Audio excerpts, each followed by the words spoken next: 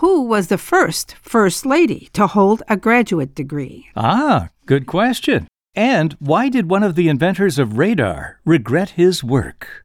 Answers to those and other questions coming up in this episode of The Off-Ramp with Bob and Marcia Smith.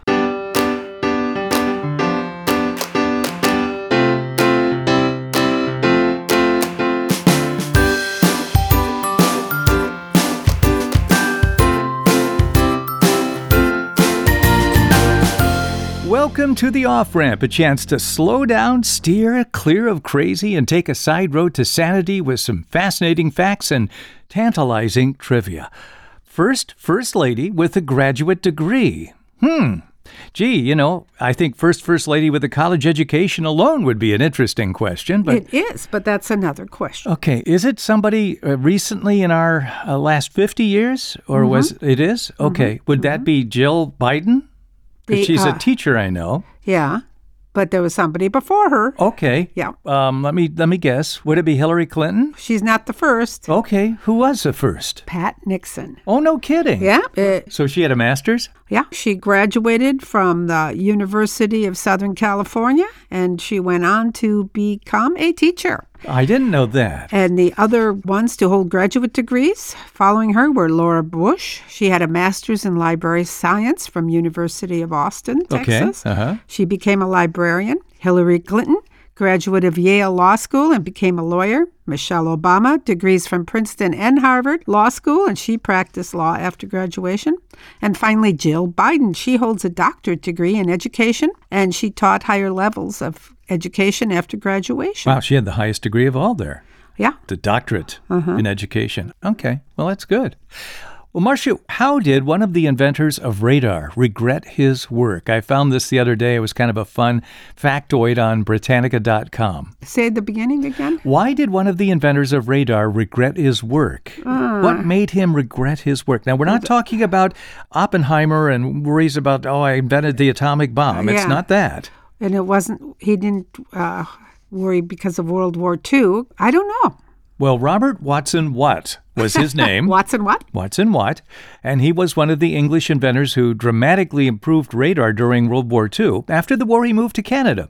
And according to Britannica.com, one day he was caught speeding by a police officer with a radar gun. Yes, he lived to see the problem with his invention. When stopped, Watson Watt reportedly told the officer, radar, had I known what you were going to do with it, I would never have invented it. That's very funny. I wonder if he really said that to the officer. Well, it said reportedly told the officer, so who knows? But that was definitely the gist of how he was thinking at that point. Like, what the hell? Oh, that's funny. Use that against me. Okay, here's one that'll noodle your brain. Okay. What generation is the last white majority in the United States? I'll give you the 4 generations that are around now, and you pick. There's the millennials, Gen Y. Their age is 25 to 40. There's Gen Z, ages 9 to 24. Gen X, 41 to 56. And the boomers, if you're a boomer, stand up. If you can. It's not that bad yet. 57 to 75. Those are the ages you're talking about there. Yeah. So which one of those 4 generations is the last white majority in the United States? I would say it's the boomers. I would say the boomers are the last white majority in the United States. No. What's the answer? No. Is it millennials? Yeah. Oh. Yeah, 25 to 40-year-olds. They're the last kids. So that's our kids.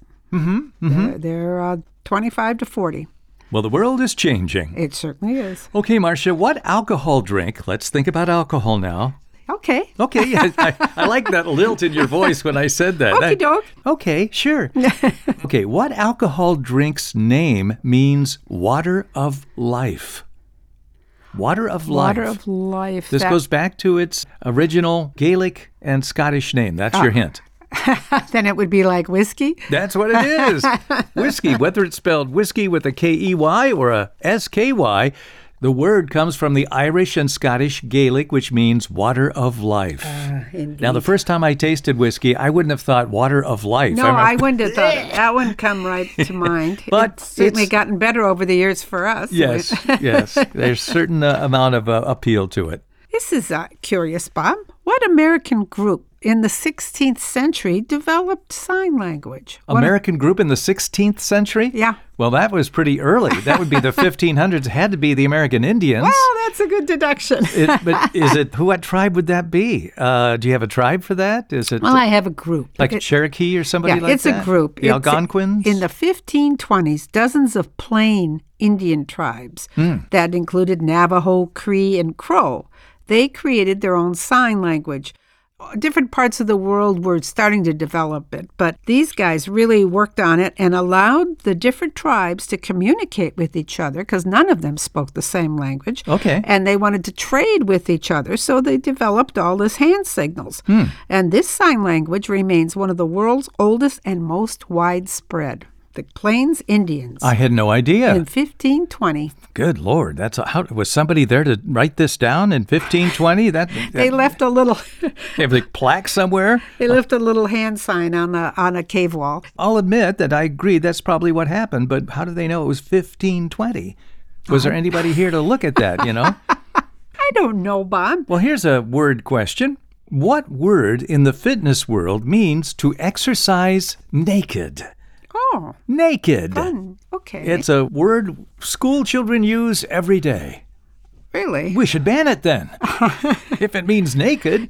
Oh, golly, you got me there. It is the old Greek word gymnasium. Really? Gymnasium. That means really? Yeah, the word gymnasium can be traced back to the Greek word gymnasin, meaning to exercise naked. Who knew? That's what it means. Don't tell the schools today. Change clothes when you go to the gym. You usually don't get rid of them, but yes, that's what it meant. And if you go back even further, the word gymnos, Gymnos, that means naked.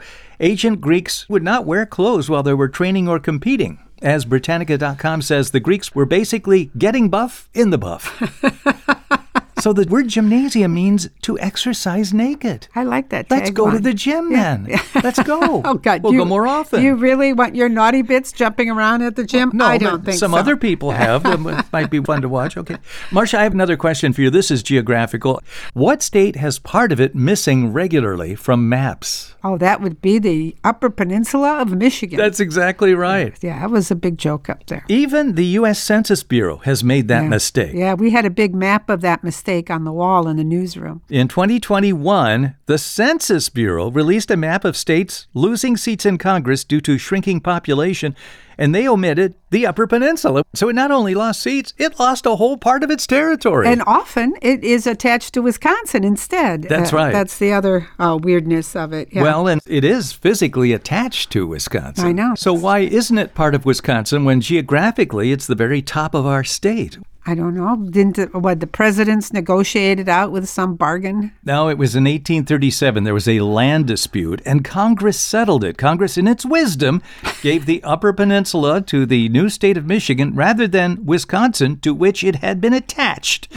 Wisconsin had just become a territory the year before, so there was some political chicanery there. Yes, but if you look at the map, the landmass, that whole thing just juts out from our state of Wisconsin. Yeah, it makes no sense. Let's get it back. Come on. But that's a problem a lot of times with TV maps, weather maps. It doesn't show. Yeah. It doesn't show the Upper Peninsula. Yeah, it's bizarre. It's the only state that loses almost a third of itself. Yeah, you know? That's not even a third up there. Okay, Bob. Oh, come on. What country is covered in 80% mountains? What country is 80% mountains? Nepal. No. No? Is it one of those countries in the Himalayas? 80% mountains. Yeah. Where is this country? Japan. Oh, really? Japan is 80. 80% mountains. Yeah. I never would have thought that. I know. That's why I ask. Okay, another one. What color-haired people have a higher pain level tolerance than other people? What color-haired people can take more pain? Yeah. Okay. Well, it's not white-haired people. That's what I am these days. Would it be red-haired people? Yeah. What made you say that? I don't know. They seem fierce. Do they? Well, fierce in battle, fierce in temperament. You know, red-haired people have a reputation for flying off the handle and being angry, and I would assume they can take more pain than the rest of us. Did you ever meet my mother? Well, yeah. She seems so nice, though. Yeah, you didn't know her when she had bright red hair. That's true. But anyway, a study conducted by the National Institute of Health showed that red-haired people have a greater tolerance because they perceive pain differently than the rest of us. They have certain genetics that scientists believe may help them develop better pain meds in the future. Oh, really? Yeah, they just have a certain... So red-haired people are going to help us with medicine. Yeah. They're so helpful. Aren't they? Those red-haired people. Okay, Marcia, you may be familiar. This is one of those, why didn't I think of that stories? The story of a housewife who was prone to cutting herself. She inspired her husband to invent something to help. What was it? A Band-Aid? The Band-Aid. Yep. That's right. The inventor was Earl Dixon. He was a cotton buyer for Johnson & Johnson, the medical healthcare firm. And in 1917, he married Josephine Frances Knight. And within a few years, he found himself bandaging the frequent cuts or burns she suffered. Some have even suggested she was a bit clumsy. Yeah. That might be, but to help his wife, when he wasn't home, Earl decided to cut up a number of pieces of sterile gauze his company made and place them at intervals on surgical tape. To stop the bleeding. So she could cut these things, these pre-prepared wound dressings that she could cut to size when he wasn't around. So he told his bosses about this invention, and they were so impressed, they decided to commercialize it. But sales for Band-Aids weren't very good the first year. Do you know why? They didn't advertise? No, that wasn't it. Why? Probably because the bandages were clumsy themselves. Oh. The original sizes were 18 inches wide, 2.5 inches long. Not too easy to help yourself with those, you know. The company only made $3,000 on the product in the first year. It could easily have given up on them. But it soon adopted the standard 3-inch by 3/4 of an inch size, and that's what everybody grew up with. And yeah. That new size plus another innovation, a red thread. You remember that? A red thread, which when pulled easily opened each package. Ah. You could pull that, open it up, and take the bandage out and put it on yourself. Even if you were bleeding, that's you could right. Deal with it. How were the Boy Scouts instrumental in Band-Aid's success? Gee whiz, Bob. I don't know. Did they have a Boy Scout patch if you could pass the Band-Aid test? No. Yeah. Okay. No. It was a marketing idea. Johnson & Johnson decided, let's give these to Boy Scout troops across the country. They gave them a bunch of free bandages. And so then scouts took them out on their campouts, and then when they got hurt, they would, use them. What did they do before? They just had all kinds of wound dressing like everybody else. But this was like TV dinners. It was automatically a easier thing to do. So the scouts would come home and mom and dad would look at this and, boy, it made them very popular. That makes sense. Then the kid comes home with Band-Aids and then the parents see it for the first time. Right. It's a good marketing idea. So what happened to the inventor Earl Dixon? Oh, I don't know. Did he graduate from Johnson & Johnson as a VP? And he was made a VP. He had a promotion, yes. Oh, that's a stab in the dark. That's really good, too. Ding, ding, ding, ding. Yes, he went from a cotton buyer to a vice president, and he was a vice president when he retired in 1957. Wow. So he had almost 30 years with that company as a vice president. Well, I hope he got a whopping pension. I hope so, too. Well, and here's one more footnote. 12 years later, his invention made it to the moon with the U.S. astronauts because Band-Aids were part of Apollo 11's first aid kit. And all told, more than 100 billion Band-Aids have been sold. Some interesting stuff. That's from a book called The Great Inventions We Take for Granted. Well, here's an obvious question, or is it? How did German chocolate cake get its name? Well, because it's made out of chocolate and it's German. No? What's German? The cake. The cake is German? Yeah. It was a German recipe. Exactly wrong. What? Yeah. Actually, the recipe comes to us from Dallas, Texas, Bob. Wow. I didn't know that. And back in 1852, American baker Samuel German developed a type of dark chocolate called Baker's German Sweet Chocolate. And it was named in his honor.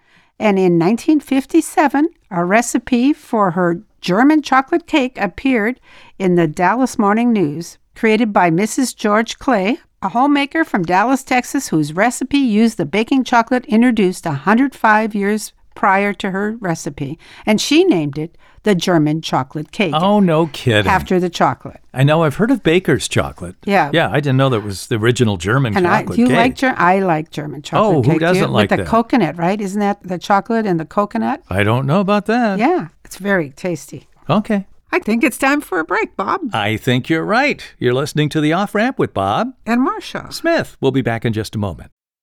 I'm Robert Rickman, host of OK Boomer. Yes, we like to entertain you with colorful features, boomer history, and brain fog, but we also tell you about serious stuff such as the amount of money taken in from property taxes continues to rise. The actual percentage allocated to senior centers is declining. We search all week for news boomers need to know and make it available to you on OK Boomer. We're available wherever you get your podcasts. Okay, Boomer. We're back. You're listening to The Off-Ramp with Bob and Marcia Smith. We do this each week for the Cedarburg Public Library, Cedarburg, Wisconsin, and its internet radio station. And after that, it goes on podcast platforms throughout the world. Marcia, what is your next question today? Okay. Yes, I have a presidential question for Mr. History. Okay, let me see if I can find him. Mr. History. Mr. History. Mick History. Hello. Here I am. Okay. Mr. History, in presidential politics, what do 1841 and 1881 have in common? Well, they're 40 years apart. That's right, but they share a unique distinction in the land of presidential lore. Okay, 1841, that might have been the first year we had a president from the interior of the country, crossing the Appalachians and the Midwest. And then he promptly died. I think that was our fellow from Indiana. What was his name? Oh, yeah, that was Harrison. William Henry Harrison. Yeah. Yeah, he was only president for a month because he gave a speech in the rain and he died. So that would be the first. That'd be 1840. I think that was that election. 1880, that's when the president would have taken office, was 1881 from the 1880 election. Would that have been, was that his grandson? No. Okay. All right. Those 2 years each had 3 presidents in 1 year. Oh, really? Because of a death? Yeah. Oh, no kidding. I think they were assassinations, weren't they? No. The first one was exactly what I said. Yeah, he got the cold and he died. And he died, so then his his vice president had to take over. 1841 was Martin Van Buren. So then 1881 must have been the assassination of Garfield then. Yeah, because Rutherford B. Hayes brought in the year. Garfield got elected, died, and then Chester A. Arthur took over as vice president. Well, I had the right guys. Yeah. One of the right guys anyway. Just of those 2 years had 3 presidents in office. Wow. Okay. All right, Marcia, I have a couple fun TV questions going back to TV when we were growing up. This is one I haven't ever heard of, and I've read a lot about I Love Lucy. And there have been, documentaries and that film that came out a year or so ago about I Love Lucy. A city ordinance almost prevented the filming of the first I Love Lucy episode in the early 1950s. Did you know that? What was that? A city ordinance almost prevented the filming of the first I Love Lucy episode in Los Angeles. I can't think what that would be. It would be an ordinance requiring a restroom for men and for women, one of each, in a studio where an audience would be watching filming. Well, what did they have before? Well, they had a TV studio with just a restroom. Oh, it's for both. Yeah, for anybody. Yeah. Then they brought in the audience to watch this. Yeah. And at the last minute, just before they were shooting this, a Los Angeles city inspector told Desi Arnaz, you can't go on because there's no women's restroom here. Oh. Well, we have a restroom over there. No. No, a unisex restroom over there.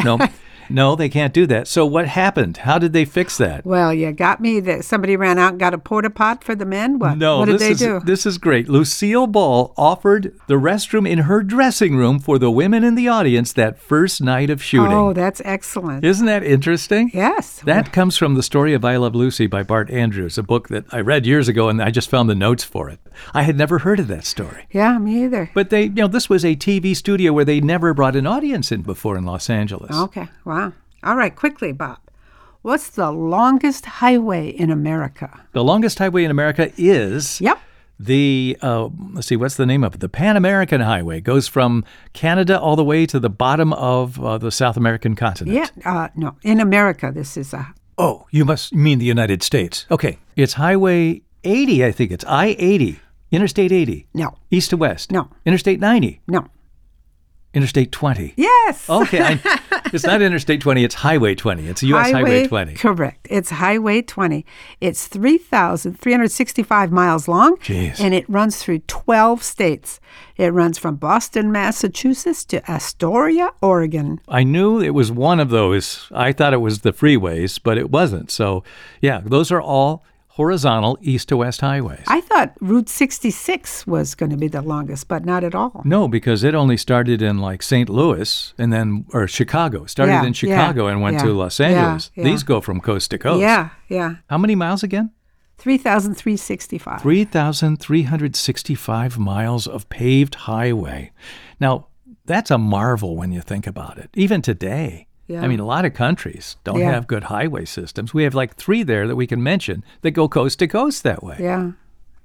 So if your boss says, go out and fix the potholes on 20, Harvey, you're going to be a while. Yeah. All right. I have a gift for you, Bob. Okay. In Sesame Street, Yes. who were good buddies Bert and Ernie named after? They were named after the 2 of the characters in It's a Wonderful Life. One was a cab driver, and who was the other guy? They were both friends of Jimmy Stewart. That was his buddies. It's a double gift for He you. needed their help. And he'd say, Bert, Ernie. And they actually called their names. Ernie was the cab driver, and what did Bert do? Oh, he was the cop. Yeah, that's right. And that was Ward Bond, I believe, Yes, who played that. Ernie was the cab driver with the heart of gold. Everybody in that movie had a heart of gold. And it's one of our all-time favorites. Oh, we love that, don't we? Yeah, own it, love it, watch it. Getting back to that thing, I just found another note on that where they did the first I Love Lucy episode. That was called the Desilu Playhouse. That's what they named that studio. And it was also where Shirley Temple did her first film in 1931. It was originally called Stage 2 when General Service Studios built it for silent films in the 1920s. And I Love Lucy renovated it by putting $25,000 to put in a sprinkler system for safety of the live audience, but they forgot to put an extra restroom in. That's funny.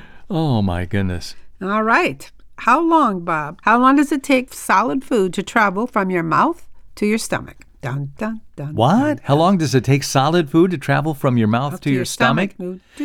Okay. It drops down through gravity. It goes down. Wait. Yo. Going down. Okay, I'll say about 30 seconds. No, I'll say 15 seconds. Halfway.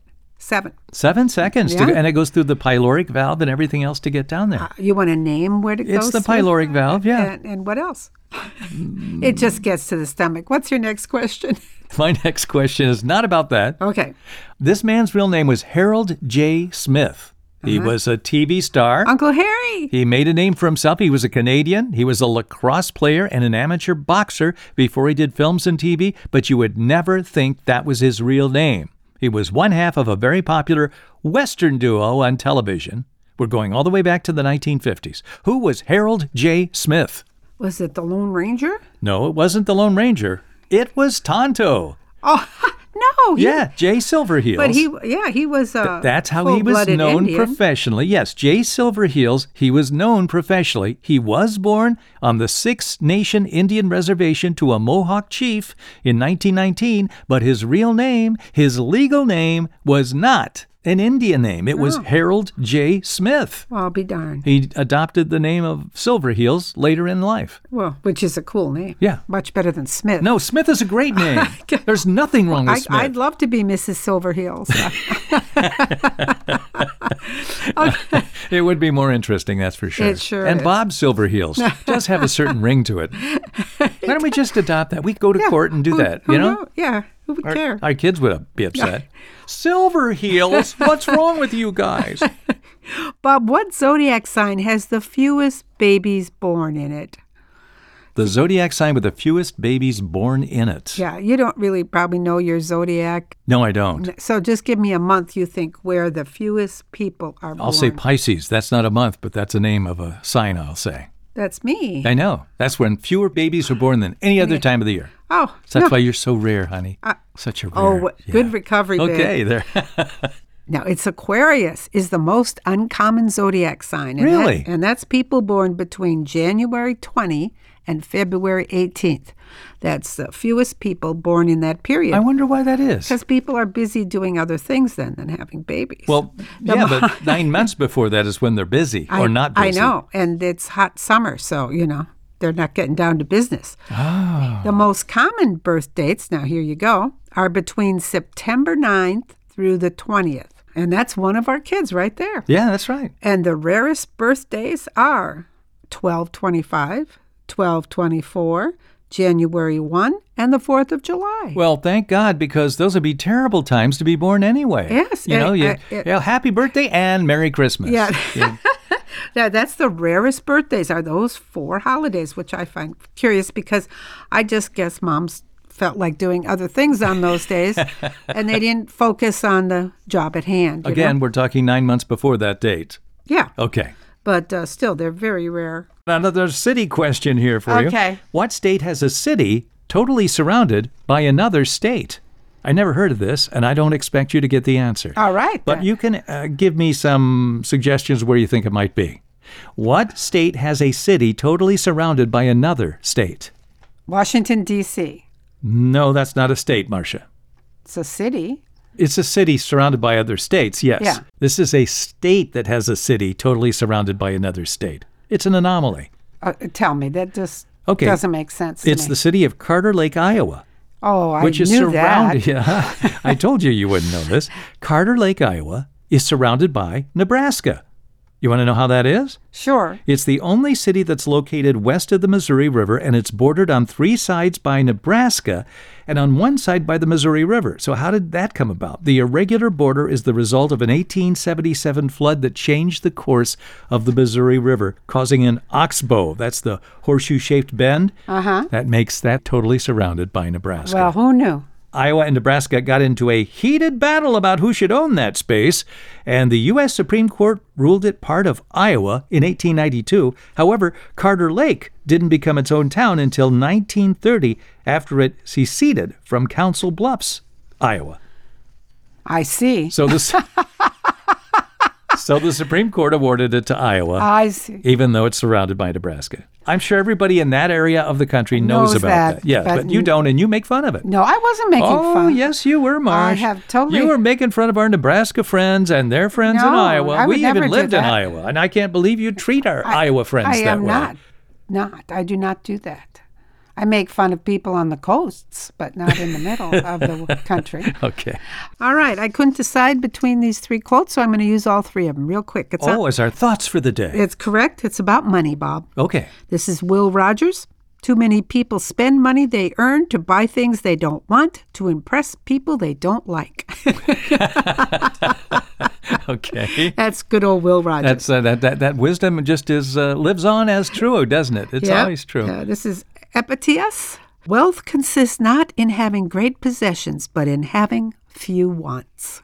Okay, I agree with that. Yeah, me too. You are a wealthy person if you don't really need anything. We're going out with my favorite from Malcolm Forbes. Did we meet him? Met one of his sons. Oh, okay. Yeah. And he said, I made my money the old-fashioned way. I was very nice to a wealthy relative right before he died. Oh, dear God. Okay, well, that's blatantly honest there. Well, let's be honest with you. We hope you come back and join us again next week when we do more of this kind of fun stuff. Fascinating facts and tantalizing trivia. I'm Bob Smith. I'm Marcia Smith. Join us again next time when we return with more on The Off-Ramp. The Off-Ramp is produced in association with CPL Radio Online and the Cedarbrook Public Library, Cedarburg, Wisconsin.